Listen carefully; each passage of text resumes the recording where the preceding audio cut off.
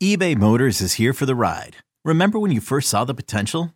And then through some elbow grease, fresh installs, and a whole lot of love, you transformed 100,000 miles and a body full of rust into a drive that's all your own. Look to your left. Look to your right. It's official. No one's got a ride like this. There's nothing else that sounds like, feels like, or looks like the set of wheels in your garage.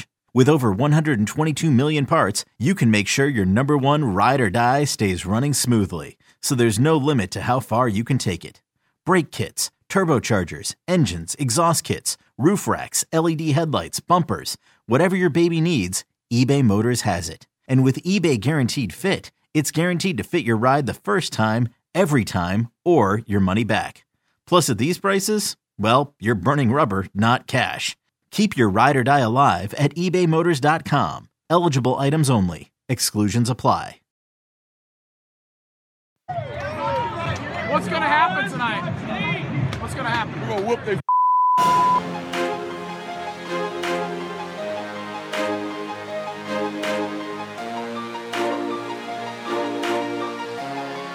All right. Good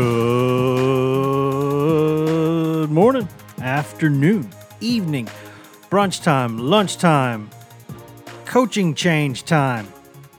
Maybe not the coach that we would have predicted time.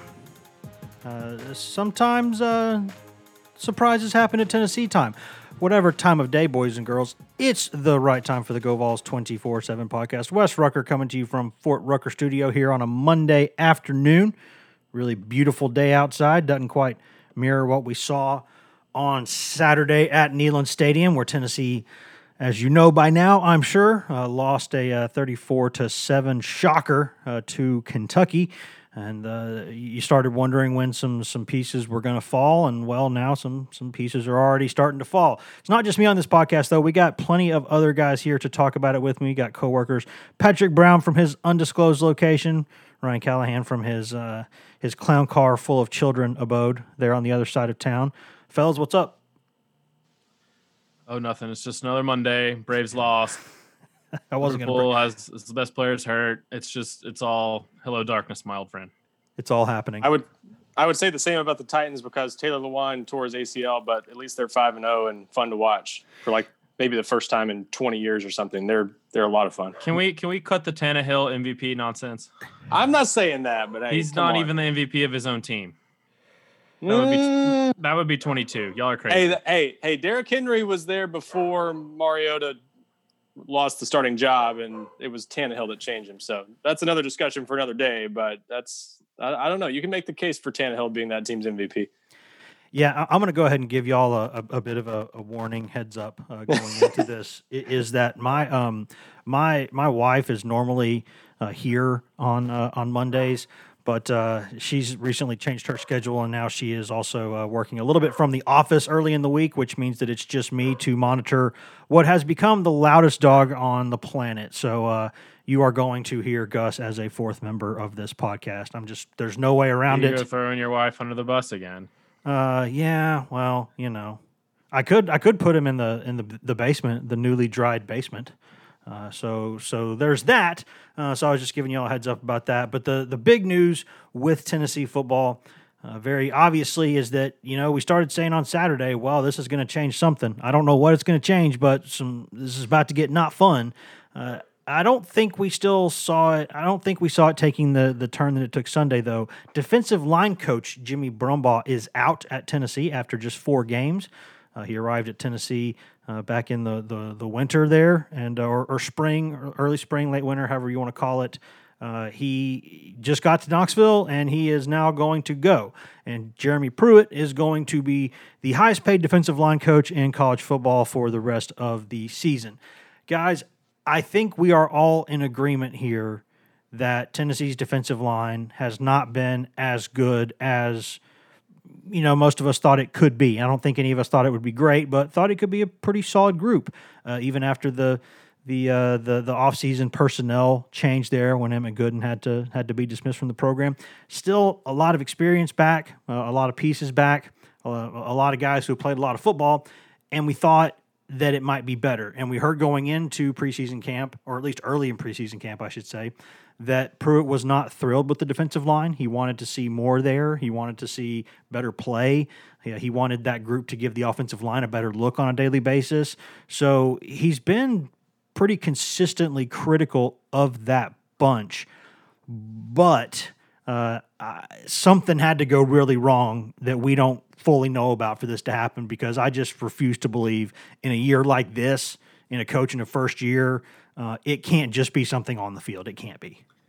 Yeah, and Jeremy Pruitt pretty much said as much on Monday when he kind of pointed to the old philosophical fit standpoint as sort of the reason for the move. You guys have covered this program a little bit longer than me, a lot longer than me in Wes's case, because you're old. Hashtag old. But this was my first in-season firing, I think. So yeah, I thought I'd seen it all. Not so fast. But 4 games, 8 months for Jimmy Brumbaugh, and Tennessee now is like you said, Wes, the defensive line wasn't playing maybe as well as it could, maybe as well as it should, given what they have over there, even without Emmett Gooden. But I clearly think this is not move based just on performance, because if it was, there would be some other coaches that would be in a lot more hot water over there than Brumbaugh. But I'm going to be interested to see kind of how they go from there. I would think Tennessee is going to handle it on an interim basis for the remainder of the season, and then try to go hire a more permanent replacement after the season. I don't know who you're going to get at this point. I don't know how much Pruitt can really focus on getting anybody at this point. He's got a game to prepare for on Saturday. Yep. You do have an open date next week, if you true, theoretically. But can you get somebody to move during the middle of the season? So it might be Pruitt kind of running the show a little bit in drills, and he's going to they have some GAs and analysts they can also use, and I'll be interested to see how they handle it moving forward. But I don't want to say it was a surprise, because it sounds like this was something that wasn't, didn't just happen all of a sudden on Sunday. Correct. May have been a situation where things were sort of building to this point. But anytime a coach is out after 4 games, it's kind of odd. So that's sort of my take on it. Yeah, and I'll say this too, Ryan. I know that I covered. You talk about how old I am, Pat. I've covered Brumbaugh now at a couple places when he was a really up and comer. Really up and coming young coach at Chattanooga years ago. I covered him, and he's been a guy who FCS West, and so he's been a guy that I've been around before. I got respect for him. I know throughout the game there's respect for him. He was the guy Pruitt was really excited about bringing into the program. May not have been number 1 on the list, but was up there near the top echelon of guys that he wanted to get, and he was really happy to do it. But something has gone very wrong here, because if you're talking about just performance, Ryan, you would be talking about, what's going on with the QBs, what's going on with the O-line, what's going on, you could even say, with the wide receivers in some cases, the tight ends. Why have they not been able to develop and recruit better tight ends there and get better production from that position? There's a long list of things we could go down, a lot of them on the offense. But it's just weird to me, because for this to happen right now, something's going on. Yeah, I don't think anyone should look at this and say, man, I didn't think there'd be a firing just because they lost to Kentucky, and assume that this is like a warning shot being fired to the rest of the staff that, hey, get your stuff in order or someone else could be next. Like, I don't think this is anything that would have normally happened after a loss like this. I mean, sure, Saturday was bad. There's no way around that. But I think this is all about it being a fit. Some philosophical differences, some personality differences, whatever it might be. I think it's something that was probably pretty obvious, something that's probably been maybe an issue for a while, or at least a concern for a while for Jeremy Pruitt, that maybe bubbled to the surface a little bit more with there being some adversity. I think those things tend to become, those things that are maybe smaller issues when you're winning become big issues when things aren't going well. And so I think it's something that Tennessee maybe could have navigated the rest of the season and been fine there, and maybe still made a change in the offseason if things had gone better. But the fact that Saturday went the way it did, whatever issues they had may have just become more pronounced, and you just felt the need to go ahead and make that change. So I think clearly this was a case of something not going quite right, and not just an instance of poor performance alone resulting in the coaching change that Tennessee felt it had to make. I mean, this is clearly not ideal.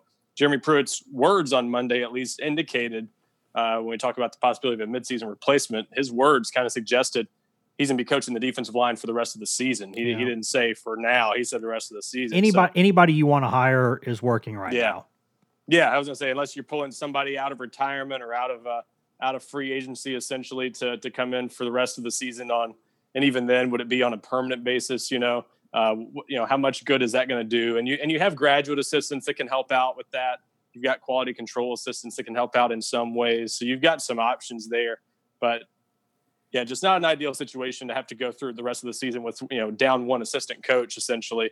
And for Jeremy Pruitt to have to handle the defensive line himself. So clearly this is a drastic move to make. And I think that tells you something was definitely off with this for it to have happened under these circumstances. Yeah. You could tell the performance of the defensive line merited some criticism in some areas. I think we can all agree that to some extent it did not perform as well as it should, but it did seem like there was perhaps a disproportionate amount of mentioning of that situation by Pruitt. Like he would go out of his way to say it sometimes, which let me know that he was really not happy with the way that group was playing. And I could see how there could be some frustration in that group because they would say, what are you talking to us for? Look at your freaking offense, man. What's going on here? So these are the kind of things that happen when you are trying to change a culture and you feel like you've started changing it and you've got it going in the right direction. And then things like this start happening, they hurt more this time. They hurt more now because you feel like, well, we've been taking steps forward. Why are we taking such a gargantuan step back? And it feels more painful. And I would guarantee you right now, I'd put any amount of money you want on it. Jeremy Pruitt is infuriated right now. He knows it's a weird year. He knows that COVID's affecting everyone. He knows it's been a weird offseason. He couldn't do some of the things he wanted to do. But everybody's had these kind of rules, right? And Tennessee is out there, and it has gotten the brake speed off of it by Kentucky, which should never, ever happen. I guarantee you he is not a fun guy to be around right now. But these are the kinds of things that happen when you feel like you've got the thing turned around and then you take a step backward. That's a different level of frustration. When you get somewhere and you can't get to the next level, that's frustrating. But when you take a step back, guys, that's when it gets really thick. Well, that's sort of the nature of this business. And we heard Will Muschamp after South Carolina beat Vanderbilt say that, when you win, your food tastes better. Your wife likes you more. Everything is just better, when you win. And when you win, all the good things you do are sort of amplified. And some of the bad things you did sort of get, I don't want to say looked over, but you don't think about them as much. And then when you lose, all the negatives are exacerbated and things get, people get frustrated. And in Tennessee's case, you're coming off a 27-point loss to Kentucky, which is really bad. Yes. Now you got to play Alabama, which is just beat Georgia pretty handily, I should say. So it's not a great position to be in. And I would say if tensions are going to be running high over there this week, as if they weren't already coming off the Georgia game. So, and sometimes stuff happens in a college football program. This is a lot of egos, a lot of testosterone going on over there. And sometimes when you lose games and things start going bad, and that's not to say this thing is careening off the cliff, but this is sort of a blip that Tennessee's going to have to work through, and now they're going to have to do it with in the wake of this in-season staff change. Yeah, Pat, you made me think about this. I guess the only other mid-season change I've seen would have been one of my first years covering Tennessee, 2005, when Randy Sanders got fired. Yep. And that was a very clear performance-based I was in thing. high school then, so I don't know what you two jokers were doing. Yeah, that makes me feel pretty old. But I had voted in 2 presidential elections by that point. Yeah. But like I said, you're old, Wes. Mm-hmm. But this is very different, and I think that shows you how rare it is to make an in-season change to begin with. That was one that sort of took a while to build up to that point, and Tennessee was struggling for a while offensively. This one, sure, there've been some comments here and there, and as Wes alluded to, I think those were comments that caught my attention a little bit, because you don't often hear Jeremy Pruitt call out a position group that strongly, that repeatedly, multiple times. Yeah, it was always odd. He had some interesting comments Saturday too after the game, where he where he was saying they're not physical up front and not dominating people up front the way you need to in the SEC, and that all got my attention, but I still didn't think it would lead to this. So I think that again underscores that something was just off there. And I'm sure, like Wes said, I think Jeremy Pruitt has got to be furious about this situation because again, it's not ideal in any way. Tennessee does have to. I mean, they can definitely make up for it. You've got enough people involved in a football operation that you're going to be able to make up for it. But for the head coach to be coaching the defensive line during the season, a position that he's really not coached at the college level, that's not ideal. And it's not ideal for, maybe GAs to be helping more at other positions, maybe in the secondary. I've wondered about that. Derek Ainsley normally works with the safeties while Pruitt works with the cornerbacks a lot. Yep. Does this mean a guy like Nate Andrews at graduate assistant or someone like that takes on more on-field responsibilities to sort of absorb what Pruitt can't do while he's focusing on the defensive line, things like that. That's not ideal. And it's not ideal for Tennessee to still be in on some important recruits out there that I'm sure we'll talk about in a few minutes that Tennessee's having to, get by through that without having a full-time defensive line coach. So it's an odd situation, and Tennessee's players, I'm sure, are a little bit, maybe scratching their heads about this, but they also may have seen some issues before. Who knows? But this is definitely not where you want to be at 2-2, having to deal with, kind of the perception that you've got some lack of stability maybe within your program. I think the look of this from the outside is a little bit concerning too. Yeah, that's going to be a concern, is why someone that you just hired, someone that had a pretty good resume, someone that you paid a good amount of money to, and it's already come to this in a year like this where everyone is reticent to make any kind of a major financial move. Because a lot of departments are just bleeding money right now. Let's just call it what it is. A lot of businesses are the world right now. Look at some of the, the trade deficits and stuff. Like it's bad right now. So you don't want to be doing this right now. You just don't. So that makes you feel like, okay, well, that's something they felt like they had to do. Then something is wrong. Big picture, Tennessee has shown before that after Georgia State last year, it can rally around the flag a little bit. It can, next week against BYU, it was a much better performance. Still lost a game they shouldn't have lost, but they played better. And then later in the year, they were playing pretty good football. So big picture, you got to ask, how did this game sneak up and bite you the way Georgia State did? Because the games felt a little similar in some ways, as we've talked about several times.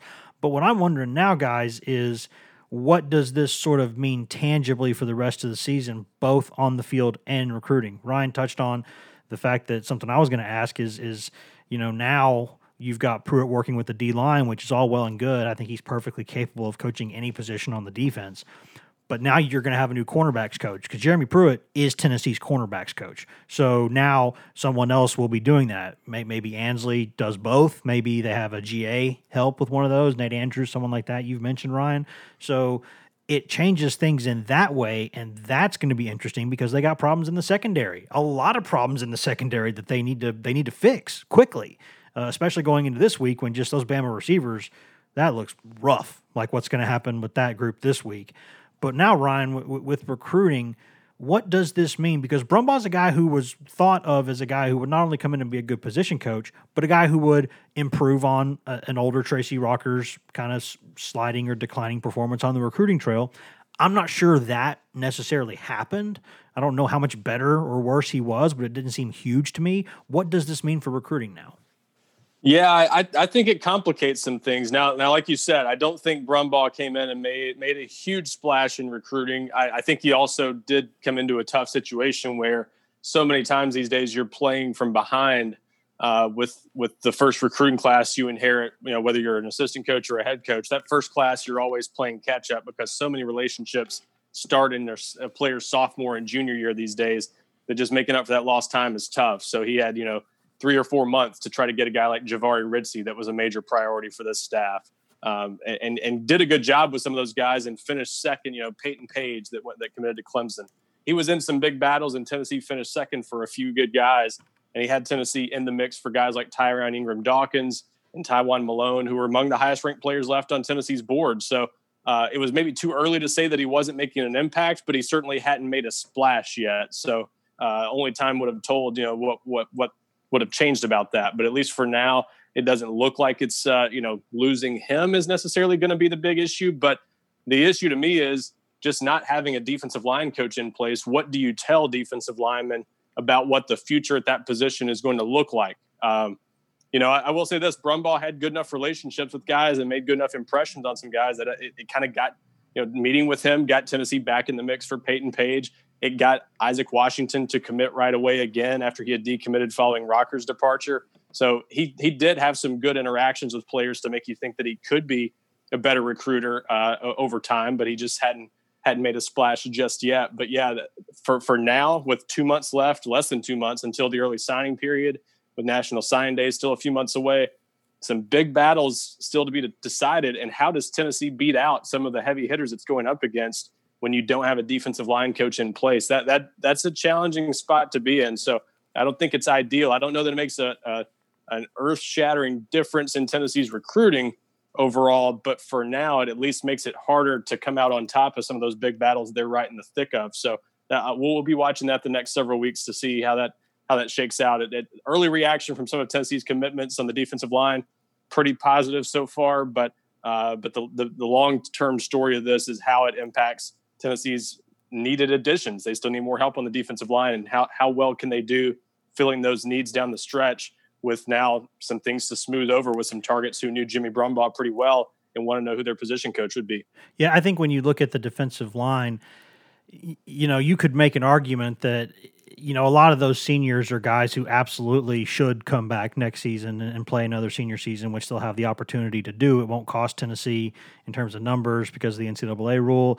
So in that case, maybe it's okay. Maybe it doesn't hurt as much as usual, but defensive line, as we all know, is a very developmental position. You need big, strong, physical men. So you either need to develop guys or you need to get just absolute freaks of nature who can come in and do it early. So you never, ever, ever want to punt a class on the line of scrimmage. So to me, from the outside looking in, which is, that's sometimes how I view recruiting stuff, because you and Ryan and some other guys, do this every day and are really in the thick of this. But I'm just saying, as someone who's been around the game for a while, maybe it doesn't, kill you as much if you don't have a great D-line class this year, because you got some guys who can come back next year and be seniors again, but it's a priority every year. It has to be, right?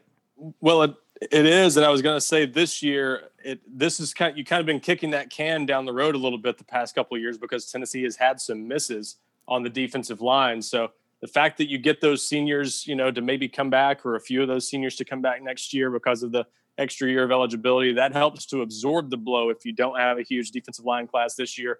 But this was a year they kind of needed to address that position, and still do. They've got, it looks like 3 defensive linemen maybe in this class right now, depending on where Daryl Jackson ends up sliding in. He was maybe an edge rusher who seems to be growing into a defensive lineman. So probably 3 right now in this class. So you need a couple more, I think, ideally. And again, they're in on some big names that could still fill those spots. But if you strike out, do you end up taking fewer than that, for the 3rd straight year maybe? They've kind of come up short the last couple of years, and just because they had some of those guys left over that the previous staff had recruited, it wasn't such a glaring need. Well, now those guys were preparing to leave, and you needed a big class this year, except for that extra year of eligibility. So you're bailed out, but how long can you keep kicking that can down the road? That's a tough one. I would want to probably sign a couple more defensive linemen in this class. I think that's a good thought to end the first segment on. Guys, obviously we've gone 22 minutes or so here, and we've not mentioned to my knowledge, we've not said the words Jarrett Guarantano yet, and that's very clearly something people still want to talk about. We spoke with Jeremy Pruitt just a couple hours ago on Monday afternoon, so we've got some new stuff on that, and we'll talk about what Pruitt said. We'll talk about what it means, and we'll talk about just what options Tennessee does have at quarterback going forward. We're going to talk about that in the second segment. Before that, though, let's go pay some bills. Hashtag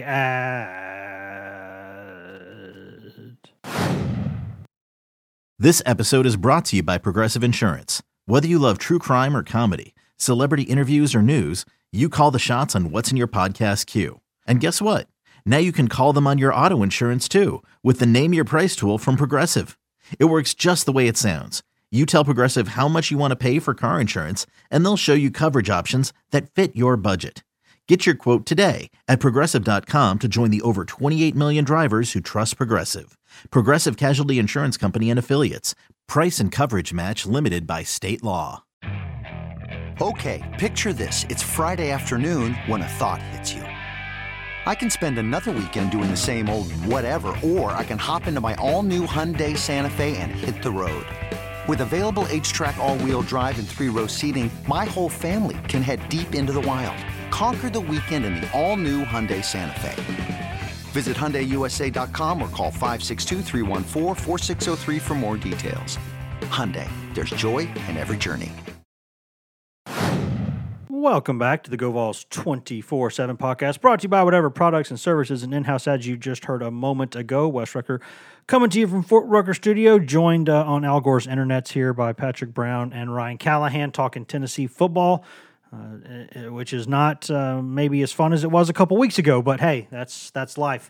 There's plenty more to discuss here in the second segment. We're going to get to that. Before that, though, just want to remind you to please go in there and hit that subscribe button to this podcast, whether you're on Apple Podcasts, Spotify, iHeart, TuneIn, Stitcher, wherever you can cast a fine pod. Ladies and gentlemen, you can find this podcast, and it's growing every week. I'm looking at the numbers month over month, year over year. It's just crazy how much more popular and how big this podcast is getting, and we appreciate every bit of that. But the one thing you can do to really help us, though, other than telling your friends and family and everyone else, is you can hit the subscribe button, you can rate, and you can review this podcast. Nothing that you can do will help us more than doing that. So please just take a couple minutes out of your day. We've all got extra time these days.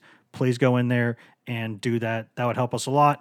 We'll also keep monitoring those for show ideas, interview ideas, maybe some merch giveaway at some point, all kinds of neat stuff that we can do there. But we need you to keep doing that. I see the numbers are growing with that too, but I'd like them to grow more. So please continue to go in there and do that, and that would help us. Guys, we spoke with Jeremy Pruitt on Monday afternoon, talked about clearly the defensive line situation, which, we had to because you don't normally make a coaching change like that on your staff 4 games into a season. But quarterback also came up because it had to.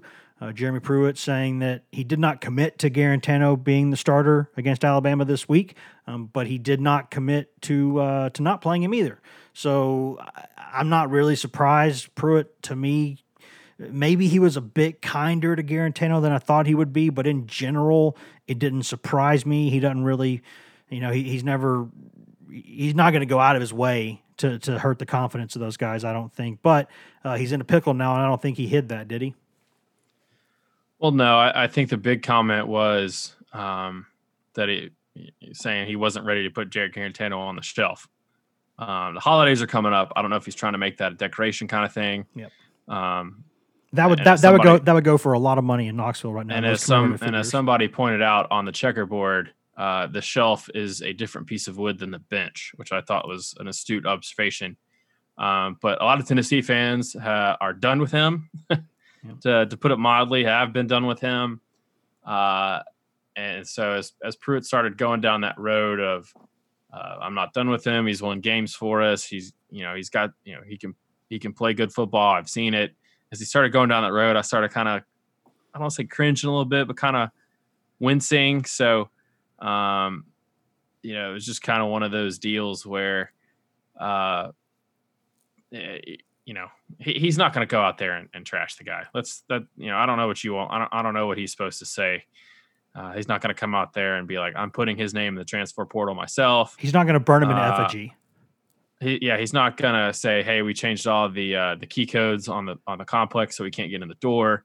Like you're not going to do that, and you're not going to do anything to sort of torpedo the kid's confidence. But and even last year, after the Georgia game, he said that Jarrett Garantano was going to help us win some football games, and it turned out a week later he was proven right when Garantano came off the bench and helped them beat Mississippi State. Of course, Mississippi State is not Alabama, so that's obviously the big caveat to this season. I don't see how you can go back to him at this point. I think you just gotta. I don't know what more you need to see. You can make the claim that he is your best chance of winning games, but after the last 2 weeks, can you really make that argument? And I think the question now really, and we talked a little bit about this in our last podcast after the game on Saturday, Wes, I think we've reached the point where the vitriol or the questioning shouldn't be aimed at Garantano. It should be aimed at the coaches who continue to play him, having seen the bad of what he's capable of. and the coaches who have yet to recruit and or develop a better quarterback who can give you a better chance of winning. And and in some of those cases, Tennessee's not had some good luck with Brian Maurer and with Harrison Bailey being limited in the preseason. They did get a lot of reps, but man, you just at some point, I can't see how they're going to start Garantano. But just reading what Pruitt said Monday, it kind of sounds like that's the way they're leaning. Of course, again, it's Monday, a lot of week left, but I don't know what they're going to do. Yeah, and the big comments from Pruitt that caught my attention. I mean, obviously the people will take the not ready to put Garantano on the shelf comment as the big one, but the thing that stood out to me was, again, him underscoring how little work Brian Maurer and Harrison Bailey in particular got during preseason camp. And that to me is him making the case that these guys aren't ready and can't take the job right now. And not that Maurer would necessarily be the next one in line. We know he's been behind a little bit, and obviously they played 3 quarterbacks Saturday and he wasn't one of them. But Bailey's the one everybody's looking toward after seeing Shrout throw the interception on his first pass attempt Saturday, and not a particularly good decision there. And understandably so. He threw a nice ball down the sideline to Malachi Wideman. There's some talent there clearly that people are intrigued by, and they've kind of looked at him as maybe the next one in line since he committed to Tennessee almost 2 years ago. So there's a lot there that people want to see. He's the exciting, shiny new toy, and that's how fans kind of react in these situations most of the time. But I think his comments there were pretty telling, and I think they still believe Harrison Bailey might not be ready based on that comment. I'm with you, Patrick. I think Tennessee has probably seen enough. Certainly going into this game, I don't think you make the cautious choice in hopes that you're going to pull a massive upset against Alabama. I don't see it. I mean, you can't coach that way. You have to coach to win the game. But let's face it, I don't like Tennessee's chances of keeping score with one of the best offenses in the country, maybe the best offense in the country. So to me, this game's all about getting ready for an Arkansas game in 2 weeks that now looks really important and a lot more difficult than we thought it was going to be. And so if I'm thinking about making a switch during the open date, if Garantano has another bad game or something like that, I'm just going ahead and making the switch now personally, but it doesn't sound like Tennessee's leaning that way based on Pruitt's comments. I can't figure that out either, Ryan, because I can't tell whether Pruitt is saying that he did stop short of saying that Garantano, he didn't say Jarrett's our quarterback. He has said that before. He's used that exact phrase before, and he did not do that this time. He did not make that pronouncement. But what I started thinking, guys, was that, Pruitt said a couple weeks ago, early in the season, he said, you know what, at Tennessee, it's been a crazy year for everyone. There's a lot of fear out there in the world. We're not going to play with fear. We're not going to coach with fear. Fear is not a part of what we do here at Tennessee. I'm paraphrasing, but that's more or less what he said. So now, what does that mean in this case? That could mean one of two things. One, it could mean they're not afraid and he's not afraid to go out there and play some young guys, throw them to the wolves against Alabama, be aggressive, because you're going to have to score points to win that game. You cannot manage that game. You have to try to put up 40, 50 points. That's what you have to try to do to win that game, because any other way, I don't think you can possibly win that game unless Bama turns it over like 6 times or 5 times. So you have to go into it that way. So you're saying we don't have fear. Or 2, does it mean I, Jeremy Pruitt, do not have the fear to keep starting Jarrett Garantano and playing him and dealing with the consequences? It could mean either thing, right? Well, I don't think he's worried about what the reaction is going to be if they start Jarrett Garantano. I mean, that's his job at Tennessee is to win football games, and he's not Butch. He's not Butch. If he still genuinely believes that Jarrett Garantano is his best chance to win games, that's who he's going to play. The big question is, how can after the last 2 weeks, how can you, and really after the last 2-3 years, how can you say that anymore? I mean, would you rather, if you're going to have 2-3 interceptions and fumbles and huge mistakes every game, why not let a freshman, why not let a younger guy do it and then kind of learn and grow from it? So I don't know what more Tennessee needs to see. I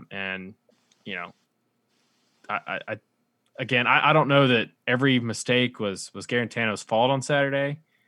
The fumble was not his fault. The interceptions they weren't great. The first one wasn't great executed by the receiver. It wasn't a great play call. And I broke this down on a new feature I started on the site on Monday. X's and O's borrowed it from Jake Rowe, our Georgia side, but Garantano's only looking to the right on that play. If he sees that neither of those guys are open, which nearly they are, and he turns back to his left, he's got Jalen Hyatt on the post for a touchdown. Yep. And it's just, I don't know how much more of that you need to see before you say this guy is not our best bet to win games. And honestly, you can say that you probably haven't seen enough of the other guys in a game to know if they are or not your best option. So, but I don't know that. I don't know about the fear comment. I don't know that I would read too much into what Pruitt said Monday either, because he's not going to go out there, like we said, he's not going to go out there and just rip Garantano. But I don't know what message you're sending to your team if this one player keeps making these high profile mistakes. And you keep giving him a long leash. I don't know what that says to the rest of your team. And after those 2 interceptions on Saturday, I thought Tennessee's body language really wasn't that great.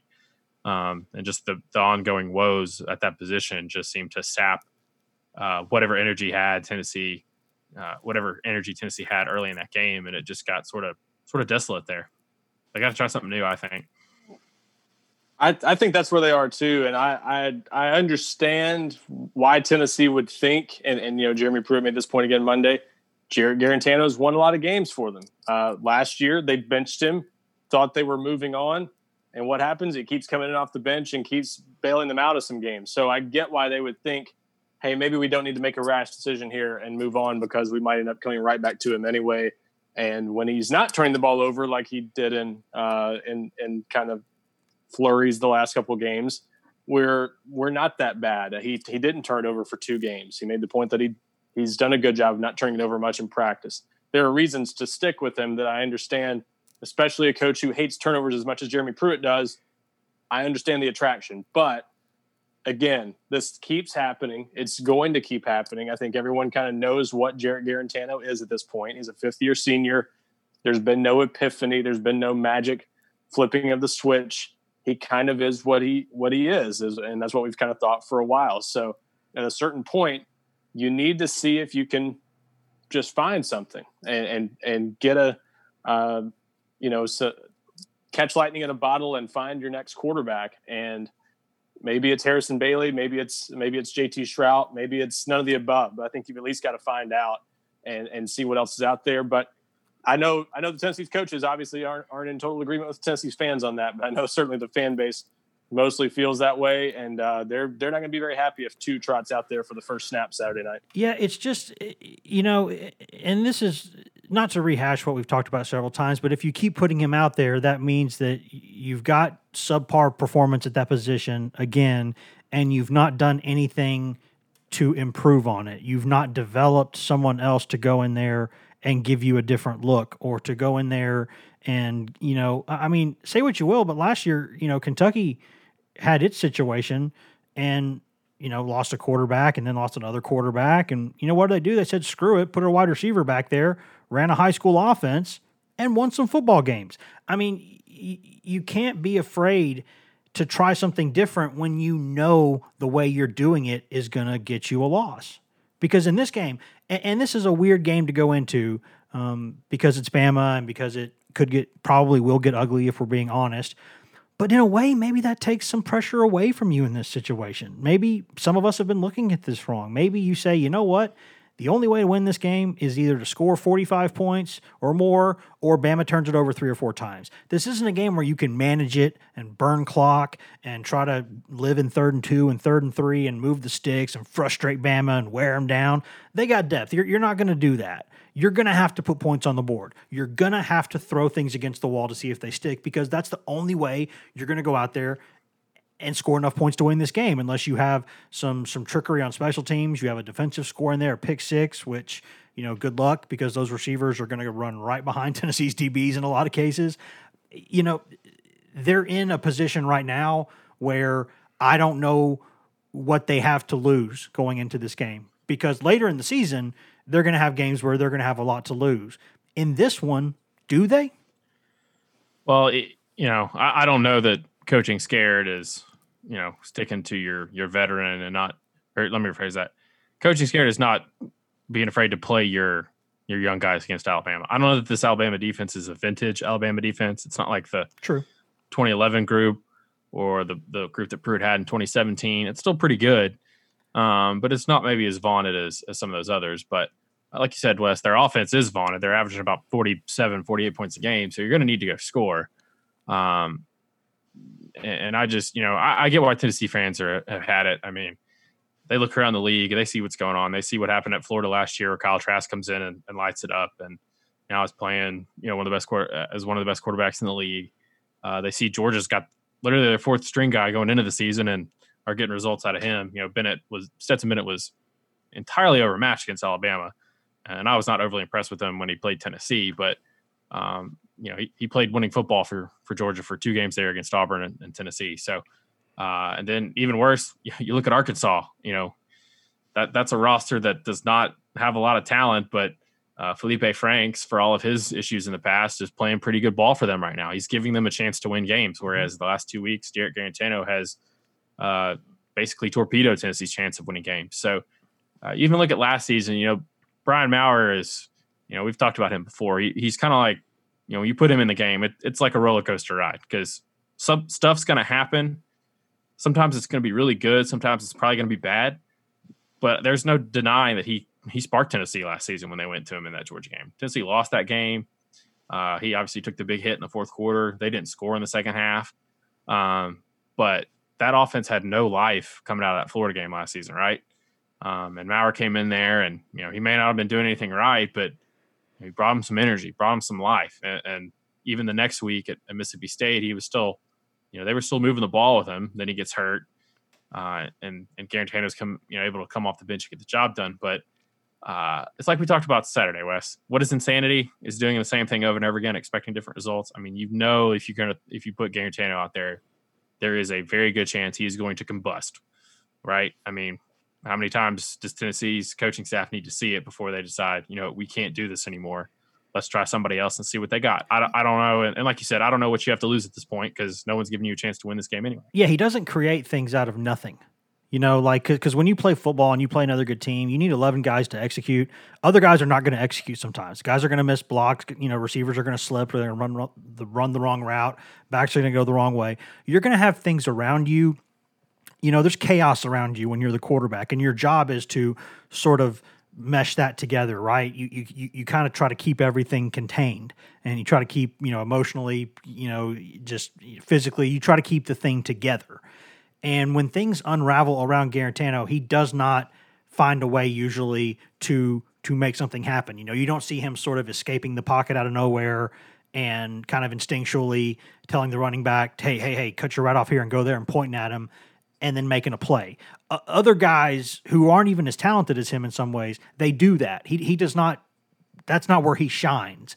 And it's like, if you're a Tennessee fan at this point, it's like they've been putting something that smells awful in a bag, like a Ziploc bag, and they've been putting it in your face. And they've been saying, smell this. Hey, smell this. Hey, smell this. And it's like, dude, I know that's going to smell bad. I don't want to smell that. But then they put the same thing in the bag and they say, hey, we did something to it.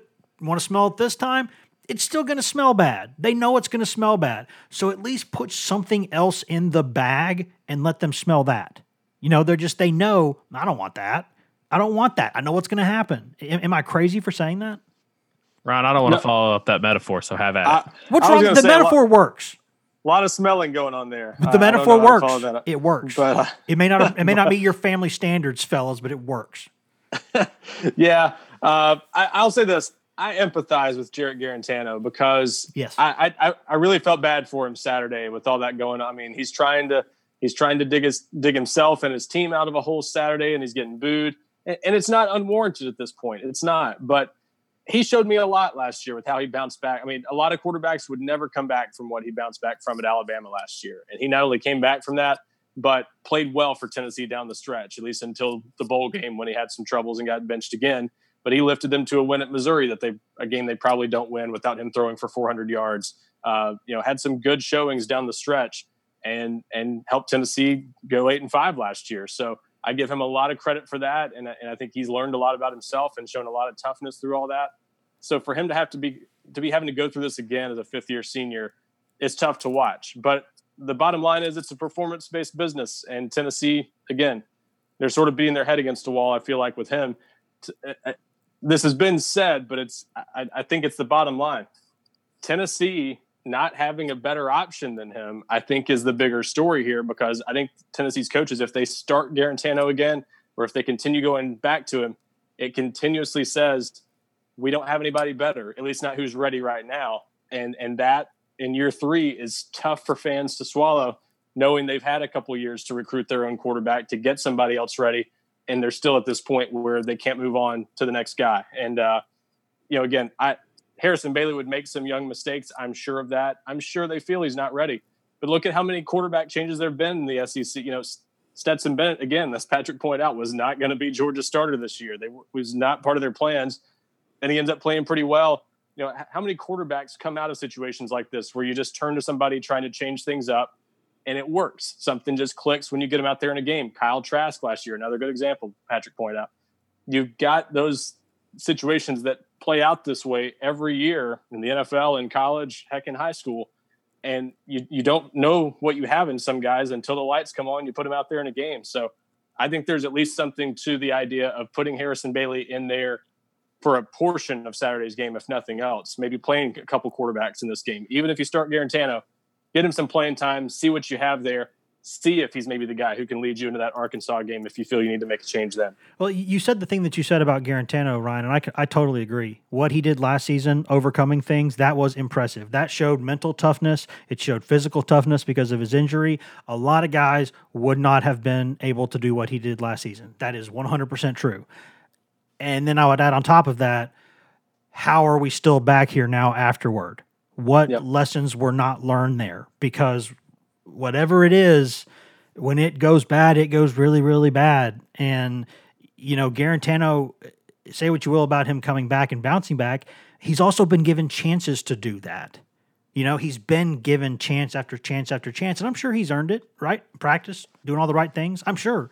But he keeps getting chances. Like when Maurer and Shrout and those guys have made mistakes, what's happened? They've been taken out of the lineup. They've been, for the most part, but then they go back to Guarantano, and when he does it, it's just like, well, he goes back out there unless it gets really, really bad. And you know what? At some point, you're going to have to say, I know what's going to happen with this guy. I need to see what happens with somebody else.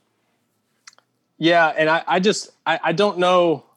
I lost my thought on that. But I don't know why they approach it that way either. And it's concerning because, again, people have seen it before. They know what they're getting in Guarantano. And there's a lot to there's a lot to look at this point. You've got 3 years of a track record to dissect, and it's all virtually the same. You've seen repeated trends that we know what Guarantano is at this point. So that's why it's so frustrating for fans. But with the young guys, again, they're being thrown into some tough spots. And I think the big thing here is, to me, and maybe this is why Jeremy Pruitt keeps thinking he's going to go back to them or go back to Guarantano. You see so many things breaking down around him. I think unfair expectations in a way are being put on Guarantano because he's being asked to lift a team that's not doing the heavy lifting around him. He's got a pretty average offense around him right now, frankly, but he's being asked to do a lot to help that group play well. And when they're not playing well and he makes mistakes in part because of it, obviously the blame goes to the quarterback. But because he just doesn't. Other quarterbacks pull their teams out of that, and he doesn't.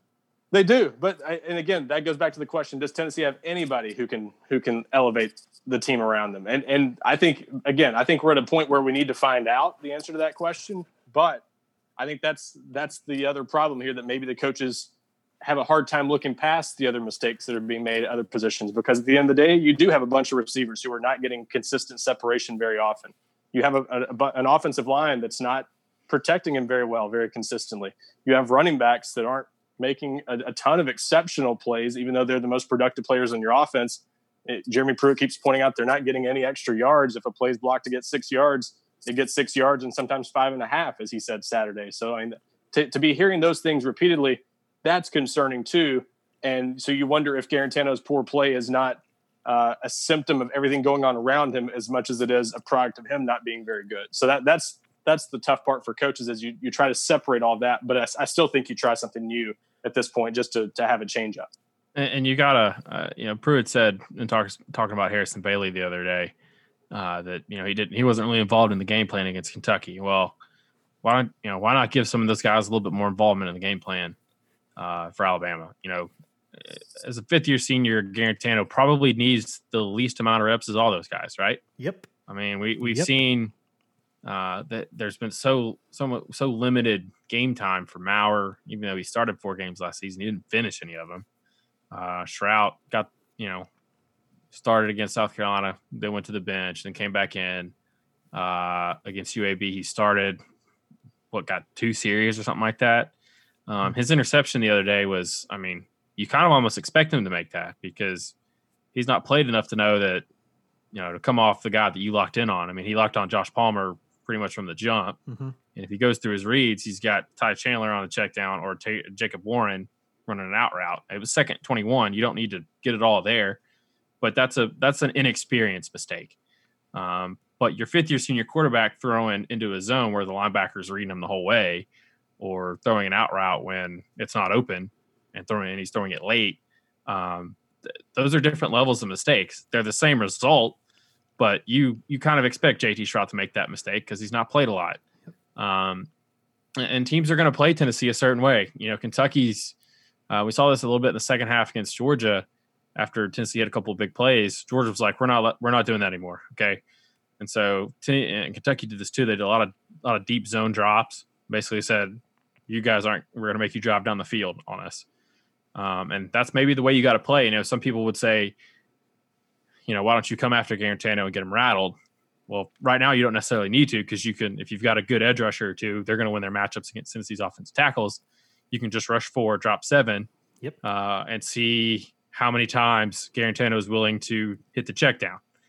On the drive before the second pick six, he hit it twice for about 20 yards. And then on the third one, he got greedy. It would have been the same exact play if he just, flips it out to Eric Gray and instead he tries to force one to Jalen Hyatt as pick. That's a mistake you expect somebody with not a lot of experience to make. If Harrison Bailey made that throw, you'd say, well, that's a freshman thinking he's got a big play and not seeing the guy, or thinking he, trusting his arm too much to maybe get it over or around the guy. That's not something you expect your third-year starter to be making.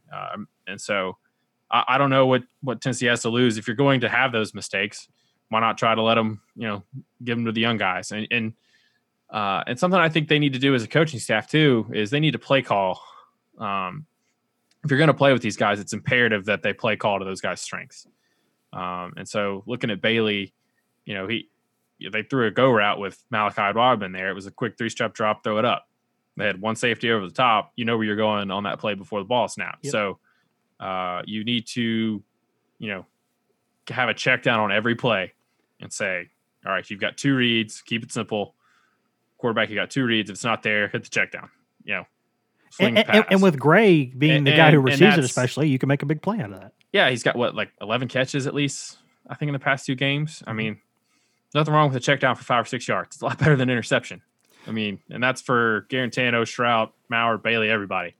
And that's to me, if you're going to be having these mistakes, some of these mistakes you would expect a young quarterback to make. You would not expect your 5th-year senior starter to be making them. And I think that's even sort of makes it even more unforgivable that he keeps continuing to get chances because he makes mistakes that he obviously shouldn't be making. Yeah, you don't have to reinvent the wheel to be good against Tennessee's offense. What you need to do right now, their offensive tackles and tight ends are not pass protecting worth a flip, and the quarterback does not read those zone coverages very well when you drop a lot of them back. And they're probably going to have a penalty at some point anyway. So, yeah, you rush 4. You feel like that's going to be enough to get to the quarterback. You drop everyone else back. You play kind of a zone where he doesn't really know exactly where everybody's going to be. And you just bank on the fact that they're not going to consistently go 14 plays on a touchdown drive to beat you. Well, that's what happened is Georgia gave up a couple of cheapies. Or not, they weren't cheapies, but, man coverage against a guy like Josh Palmer. Palmer's going to win a lot of those matchups, regardless of who he's going against. Mm-hmm. And that's a throw Garantano can make. He can, that's one thing he can do is if it's one-on-one on the perimeter and it's a go route, he can, or a slot fade, he's pretty good about giving his guy a chance to make a play. So you want to make it harder on him. And that's something that Tennessee's defense didn't do against Kentucky, is they gave Terry Wilson easy throws over the middle all day. Yeah, because Kentucky was spreading the field to get those matchups. And that's what defenses are doing, Tennessee. And I think you got to throw something different at them. They haven't seen these guys. They don't have a lot of film on Bailey. They don't have a lot of film on some of these on Maurer and Strout. So what have you got to lose in trying something new? I think we've driven that point in the ground here. Yeah, Kentucky managed that game beautifully, I think. But by getting ahead, it was able to then spread the field, but keep the power run going. It's easy to manage it when they give you matches. 17 points. Yeah, but I mean, they didn't make a misstep, basically. And I'll say this too, to further that point, though. I mean, now that the Kentucky game has been lost for Tennessee, look at what's out there for them the rest of the way. Arkansas looks like a tougher game now. There's no guarantee you win that one at all. Auburn looks like maybe an easier game than we thought going into the year. That's a true toss-up, I think, right now. And then the other winnable game is Vanderbilt. All the other games you're going to be underdog against Alabama, against Florida, and against Texas A&M. So unless you pull a pretty big upset, 5-5 looks like the best case scenario for Tennessee. And that's if you start scoring a lot more points. Yeah. So not to say what's the downside, because the downside is you lose to Auburn and Arkansas too, and it gets pretty bleak. But there's less downside now. You're past the point of the season. You're almost past the point of the season where you have a lot of the more likely wins. You're into this part of the schedule where you can maybe take a chance on playing a young guy like this. And I think this week is almost a good spot to do it.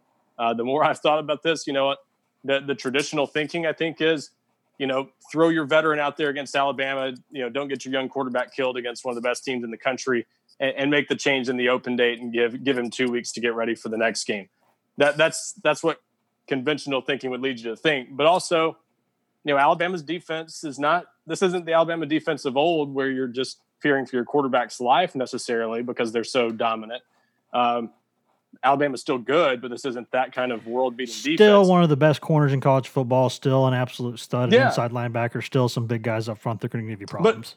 But as far as worrying about a quarterback getting injured because he's going to be getting bludgeoned all night behind by a dominant defensive front, maybe not quite that way like it has been in the past for Alabama. And it's a good test. It's a good opportunity to see what you have in somebody.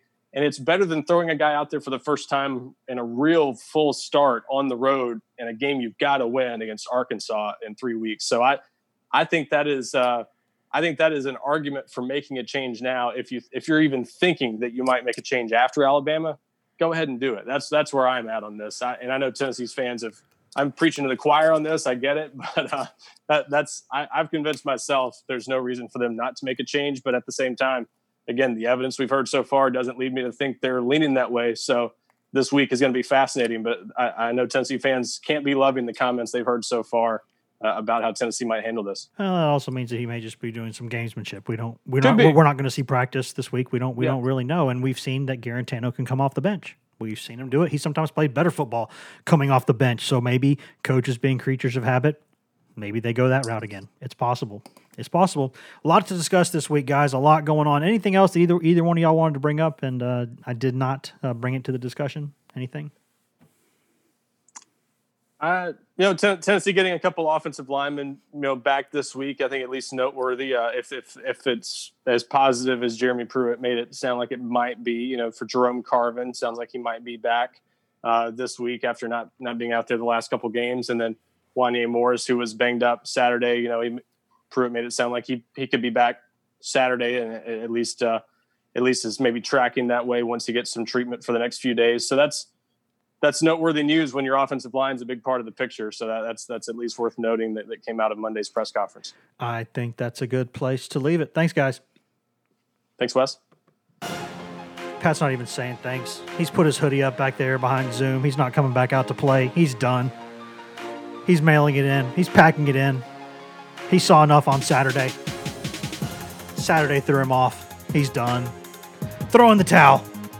You can find all of us on social media, guys. I'm Wes Rucker 24/7 on Twitter. Patrick Brown over there in his hoodie is P Brown 24/7. Ryan Callahan behind his blank screen is Ryan Callahan 24/7 on Twitter. And Grant Ramey, who thank the good Lord is not here, is Grant Ramey on Twitter. If you want Tennessee news, just Tennessee news, you can get that at twitter.com/GoVols247. You can also go to Facebook at facebook.com/GoVols247. Or if you want the best, just the absolute best coverage of Tennessee football on all of Al Gore's internets, go to GoVols247.com. Got a great new promo this week. 2 months for $1.